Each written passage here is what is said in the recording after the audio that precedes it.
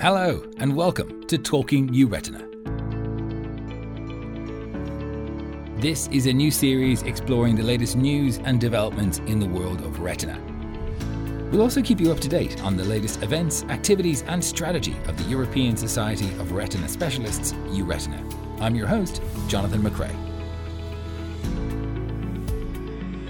This week, a discussion on non-invasive imaging in diabetic retinopathy and other common retinal diseases led by Dr Stela Vujosevic. First though, a note that coming up on the 29th of July, EURETINA will have another double debate, chaired by Alistair Laidlaw and Nicole Etter.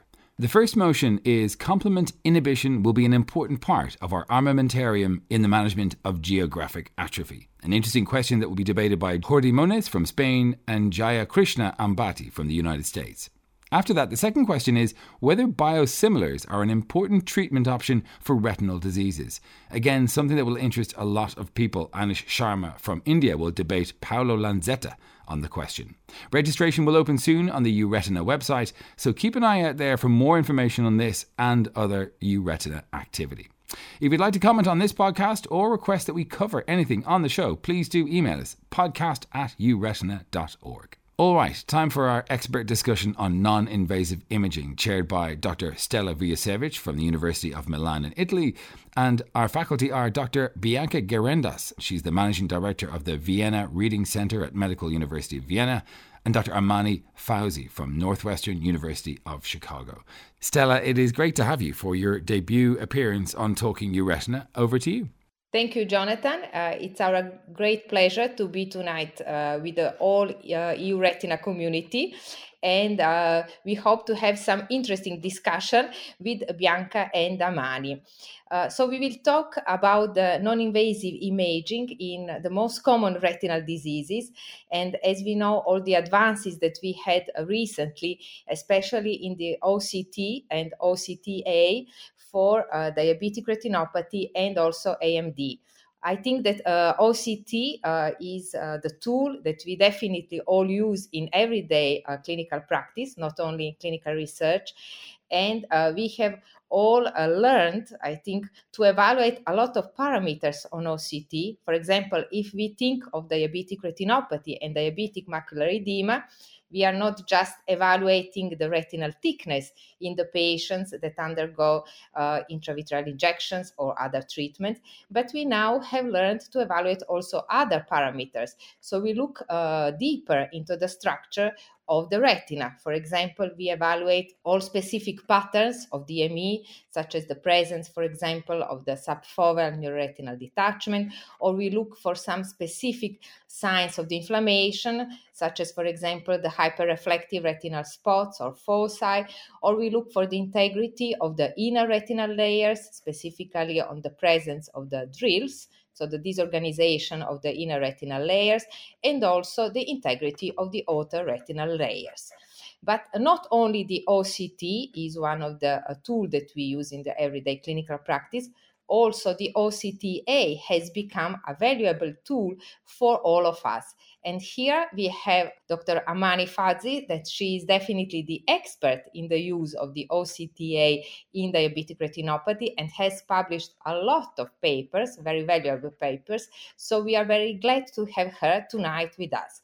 So Amani, please, could you tell us how do you use the OCTA in diabetic patients and what are the most useful parameters to evaluate both in the clinical practice and in the research? Thank you so much, Stella. It's really fun to be here, and thank you for inviting me and sharing our experience with the EURETINA listeners. Indeed, OCTA has given us a new perspective on the retina. We can look at the different layers, but it's only a limited portion of the retina that we're looking at. And we're all sort of excited about the peripheral retina and what we could learn from that, trained by the fluorescein angiography and the wide-angle viewing. So there's a little bit of a disconnect between what we can see on OCTA and what the entire retina shows us. So we're thinking about ways to use the OCTA as a sort of a surrogate marker for these peripheral lesions, but it's still not there. So clinically, I think there's still some things to be desired from OCTA. The software needs a lot of improvement to remove projection artifacts. Different machines use different segmentation algorithms, different projection artifact removals. It's really hard to integrate data across machines. But in research, we could deal with all these problems and clean up the data and really look at different parameters in more detail. And we're starting to see that the deep capillaries are giving us a lot of information about not only ischemia and severity of retinopathy, but also in our limited data set telling us about patients who are more likely to progress. There's something about the deep capillaries that's really interesting, and we're starting to unravel that in our research. Okay, and Amani, do you find it most useful in the early stages of diabetic retinopathy or in more advanced stages of diabetic retinopathy, especially DME? Yeah, I think that's another great question. So when we use it in DME, we always worry about artifacts. So it's hard to know if these deficits in the capillaries are real or if they're shadow artifacts or the cysts pushing the vessels aside. So it makes us a little hesitant to try to make decisions based on OCT angiography. But I find it most useful in patients who are in sort of in the middle of their diabetes course, where I'm trying to decide, are these patients that I should follow more closely so that they have a lot of non-perfusion. I feel like these patients are at high risk for problems, so maybe bringing them in more closely, especially when peripheral imaging is not available, or when I'm trying to sort of prioritize some patients for close follow-up, especially in the pandemic. Okay, thank you. And when you look at the OCTA exam, would you say that the deep capillary plexus is more important than the superficial one, or you always look at the both or the three plexuses actually we have? So, what would you say to our listeners?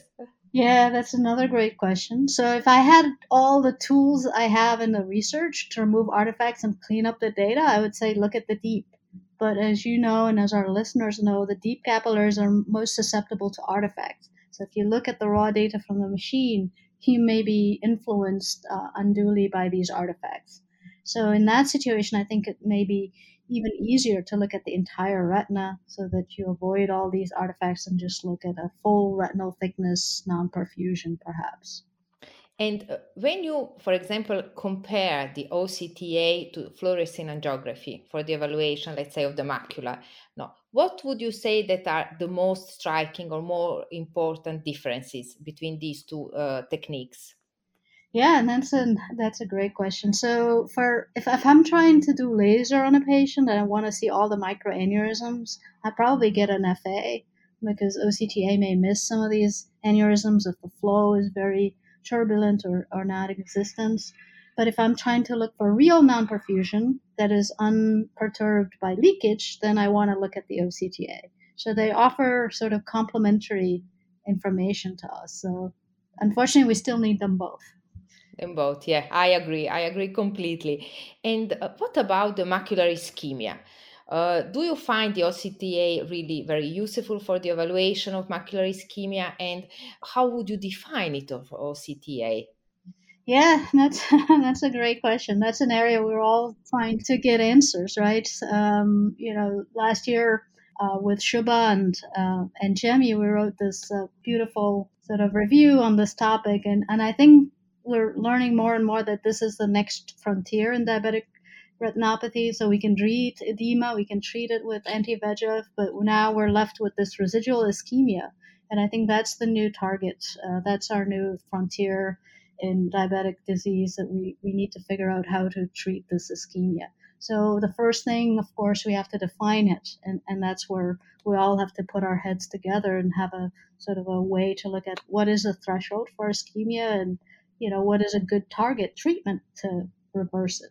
So yeah, that's a work in progress for sure. Definitely, that's something like a hot topic now, no, on the use of the OCTA. Yeah, definitely in diabetic retinopathy. And for example, when you look at the FAZ on OCTA, how do you look at it? What do you look for? Can you please explain us a little bit more?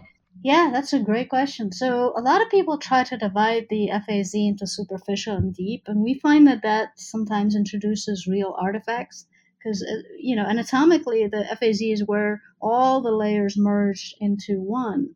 So when you try to divide it into two layers, you're basically artificially creating this segmentation that doesn't exist. So for the most accurate, I think it's best to look at the full thickness when you're defining the FAZ area. And I think one of the challenges of the FAZ is there's so much variability within races, within subjects, within age. And so it's hard to define a threshold for non-perfusion in the FAZ. So that's another area where we need to come up with either race specific, gender specific, age specific. We need to come up with new parameters for the FAZ, and we really need to pay attention for axial length, magnification artifacts. There's a lot of work to be done. But what I would say is if you see that instead of a regular circle, the FAZ looks geometrically irregular, you're probably dealing with an enlarged FAZ at this point. Okay, yeah, this is really a very important point. I agree with you, and not so easy to evaluate and to understand. You agree on that. And what is the correlation or the association between the, let's say, macular ischemia that we can see on OCTA and, for example, the presence of drill that we see on the OCT? How do you think it's correlated? I mean, we looked at this question. My original hypothesis was that drill was ischemia in the superficial capillaries, and that if we took a look at these eyes, we'd find just a loss of the superficial capillaries. But we found that it's more complicated. That most of the cases of drill that we had multi-layer ischemia. So drill is sort of a biomarker for a very ischemic fovea or a very ischemic macula at multiple levels, not just one layer. So that's probably why it correlates with such severe outcomes and vision outcomes. Oh, this is really a very important point, and I think we still do not understand a lot of things, no, about the drills. Do you think that there is any correlation between the, let's say, drill or any alterations in the photoreceptors layers in the fovea? When you said now it is ischemia that involves more layers in the retina. Yeah, that's really, you ask really hard questions, though. I'm sorry. But they're very difficult to answer. We need to do a lot more research on this. But we've been thinking about this. Sometimes you see photoreceptor loss, and then you have a hard time figuring out, is this a patient that had a lot of edema and then it resolved and left photoreceptor damage? Or is it true ischemia that, in the deep capillaries that reflected onto the photoreceptors? And I really haven't found a way to prove which it is, because, we only see the patients in a point in time. We don't have that type of longitudinal data to see if ischemia starts first or photoreceptor death comes first. It's a really difficult question to answer. I know. So no more difficult questions on ischemia. Now I'm going with another difficult question. Amani, sorry, you will not be my friend anymore, I know, but no, this is a lot of fun. You're making me think of new projects, That's good. Then that's good. And just one question: what would you say to all our friends and colleagues from the Retina? So, is OCTA enough to follow and to evaluate the patients with DME, or we need also something else? So what would you say about that? Yeah, that's a great question. I think the beauty of OCTA is it gives you the structure, so you can look at the thickness at the same time as you look at the vascular integrity and the ischemia. So I think most of the time you don't need any other tool unless you're worried about peripheral ischemia and proliferative diabetic retinopathy. But if you're sure there isn't peripheral changes and you're just dealing with macular edema, I think OCTA is beautiful because it gives you that nice, is this patient ischemic or are they just edematous type answer. But you, I presume you do also the OCT when you do the OCTA, no? And you evaluate them both or not? Yeah, I mean, all you need in the beginning is just a metric of how thick the retina is. And I think if you have an OCT that does OCTA or the other way around, you get both in the same machine. So that sort of solves these two problems. But if you rely on one machine to measure thickness, another machine, that's also, that happens too, because, the different practices have different tools. Thank you so much, Amani. This was really very inspiring also for me. We still have a lot of questions, definitely, that we need to answer.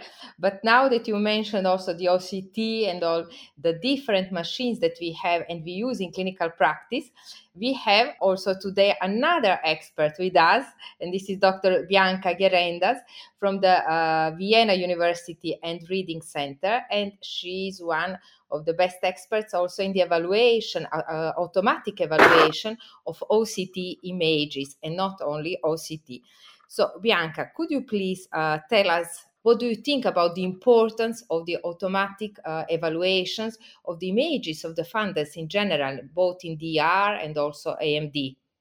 Yes, Stella, thank you very much for the invitation to be here today. And I also must say that the discussion that you just had with Amani is very inspiring for me as well. And I can also think about some new projects. So thanks for that. To your question, I have to say that you just have to look at the congresses, look at ARVO, look at Retina, look at all our meetings, and look at how many sessions we have, including AI and automatic image evaluations. From this, you can already see that this gets more and more important. And from our perspective, we have actually automatically analyzed OCT scans since many years here in Vienna.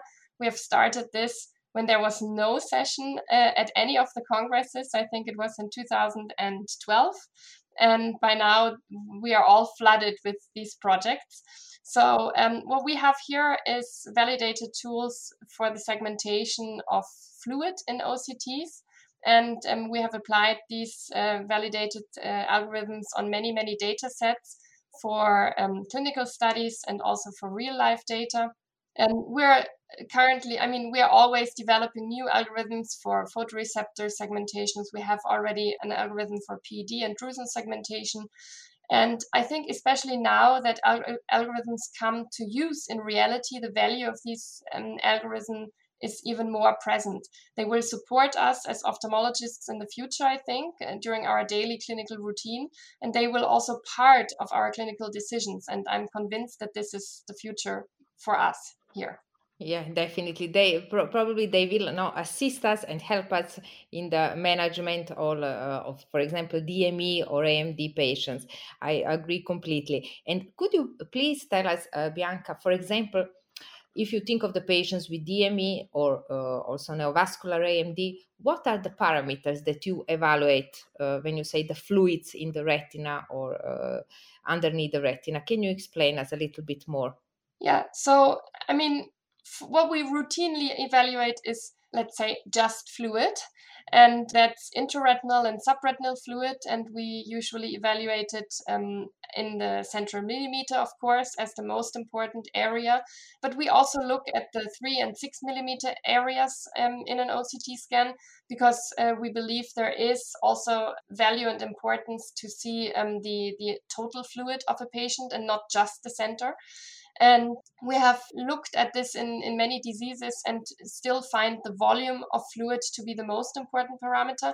But we can, of course, also look at the area that is covered by looking in an all-fast way on the image and decide where we see intraretinal, where do we see subretinal fluid, where do they overlap.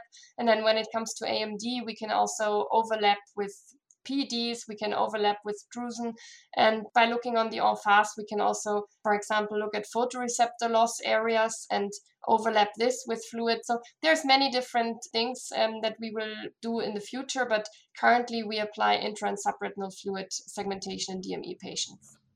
Okay, and why do you think when you said we evaluate the volume of the fluid and of the retina, why is it more important, for example, than we are usually used to evaluate retinal thickness? Can you explain us a little bit this difference? Yeah, here I would like to take an example from a very recent work that we have done in neovascular AMD patients. So what we have done here is we have analyzed data from over 1,000 patients that are from our department that we have recruited over 10 years, so a very long time period where we have had different medications, different treatment regimens. So all that ophthalmology has at the moment.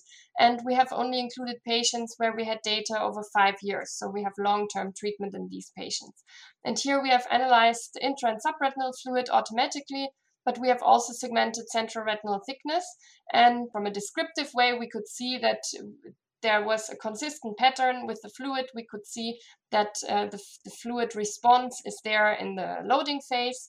And then we have data over each year 1 to 5, and then we see that fluid is increasing again, although these patients were under therapy. So this is what we usually see in real world data, where treatment is very good in the beginning, and then once treatment gets longer and longer and maybe patients don't show up or there's just no treatment for them, then they have fluid or show fluid again.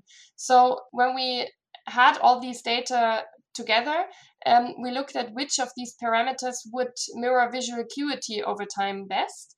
And here we could clearly see that just intraretinal fluid is important, just intraretinal fluid actually in the center, whereas central millimeter retinal thickness and also subretinal thickness, subretinal fluid volume do not matter for visual acuity in these patients.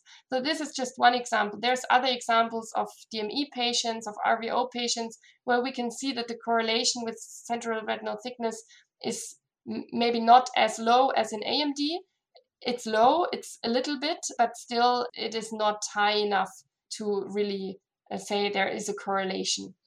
Mm-hmm. So it's probably, we all know, from the data from the DRCR-net and everything, that the retinal thickness in DME is just moderately correlated, not to visual acuity in these patients. So definitely there are also some other parameters, so no CT, not just the fluid, maybe as we said before, as also Amani mentioned, the integrity, this presence of ischemia, the integrity of the inner outer retinal layers, the ischemia, and also the duration of the disease. I think it's very difficult. It's very different if you have an acute edema or you have a chronic edema. Then let's say the pure thickness or volume is something that can explain only one part of the functional response of the patient. Okay, and Bianca, all your group from Vienna and also other collaborators, you evaluated in a post-hoc analysis the data from the protocol T also, on the presence of the fluid in DME. And can you please just tell us what did you notice, the difference in the response of the fluid, for example, in DME patients when compared to other diseases such as AMD or retinal vein occlusion? Yeah, when I was just referring to AMD, I said that even in the real world data, we could see that the correlation is best with intraretinal fluid. And in DME, we found something else. We found actually that the presence of subretinal fluid was correlated with worse visual acuity than if there was absence of subretinal fluid in baseline of the study. So we're talking about study data now, which is of course different than real world data. And we could also see that there was a greater gain in visual acuity for every 4 weeks. So for every treatment period for the patients that had SRF at baseline. And here, of course, we thought that this may just be because of the baseline visual acuity. So we had to correct for that. And still the gain was greater in these patients. So in DME, SRF seems to play a more important role than at least in the correlation to visual acuity than in AMD. And when we also look at the differences in location of fluid, we have also looked at that for DME, AMD, and RVO. We can actually see that intraretinal fluid is pretty similar in all diseases, but the subretinal fluid was actually different. We could see that subretinal fluid is, of course, we know because there's PEDs, for example, in AMD, so it's located more on the side and not in the center of the scan.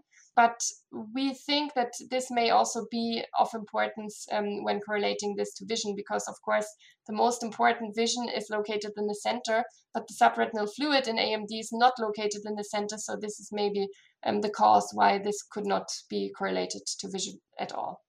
Okay, thank you. And one question for both of you. When you are in clinical practice now, when you were talking about the fluid underneath the RP detachment, underneath the PD, do you behave in the same way if you have the PD, for example, in a vascular AMD during your anti-VEGF treatment? Do you behave in the same way as you have the subretinal or intraretinal fluid, or you have a different strategy in treating these patients?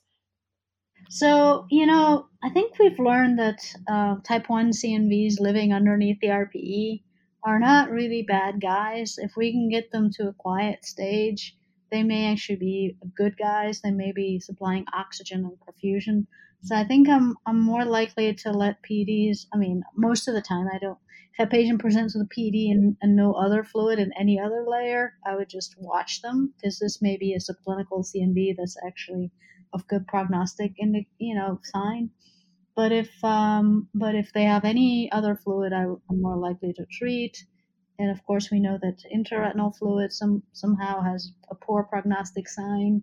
So we have to sort of weigh all the options and look at where the fluid is and be as aggressive as we can with subretinal, but maybe not with intra or sub-RPE fluid. So for me, I think the most important part would be if the PD is changing somehow. So if I see that the PD is growing or that it's responsive to therapy before, then I would treat it if there's fluctuation. But if it's stable and has never changed and always remains the same shape, or at least for like the last 2 injections, then I would not treat it anymore. Okay, no, I agree with both of you. This is really very, very interesting. So now, if we want, let's say, to sum up all of this, our conversation that we had, and we saw how it is important now, OCT, now the automatic evaluation, that it is becoming, no, I don't want to say it will be the future, but I would say it's already a present situation and will be even more and more in the future. And also the OCTA, and we heard a lot in diabetic retinopathy. So for example, how do you envision our clinical practice in the medical retina, in the retinal clinic, for, let's say, the most common retinal diseases with all these imaging modalities that we have?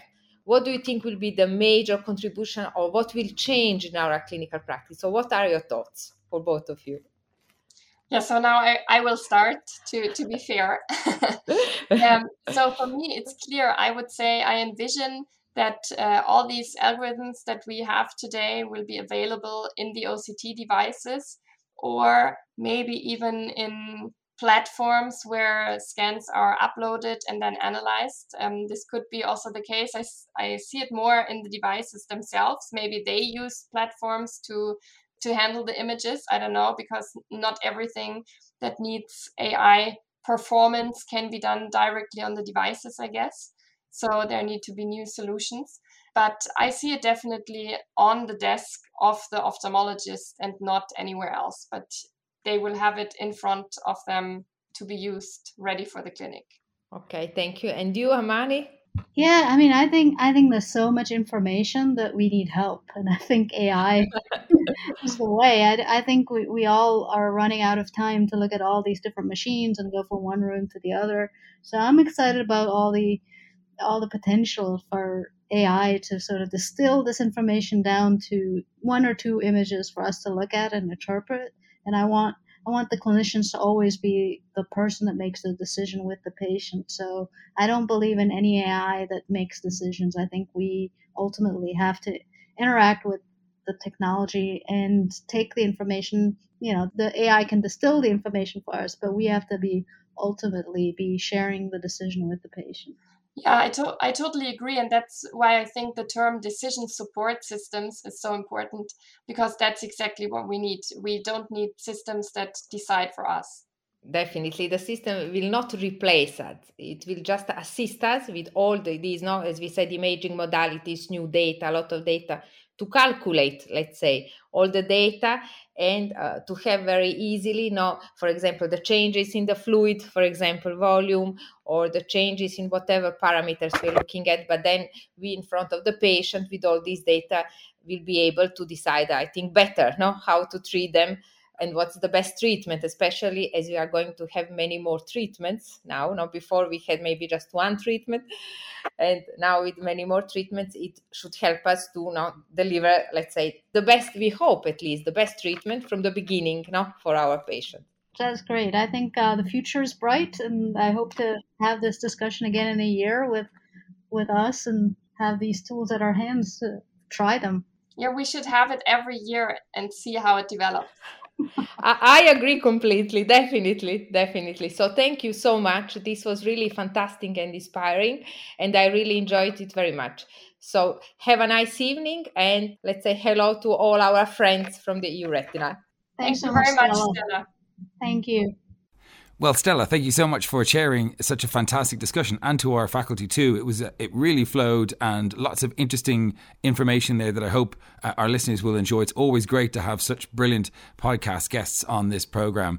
Although it did seem to me that at the end you were all trying to convince yourselves that AI would not one day replace you. And I'm not sure, in 40 years, who knows? But I think for the moment you're safe. Maybe that's it. Thank you once again to our brilliant faculty. That's it for this episode. Can you believe the EURetina Congress is only 2 months away? You can find out more and register at euretina.org. Thank you for listening. I've been Jonathan McCrae. We'll see you next time on Talking EURetina.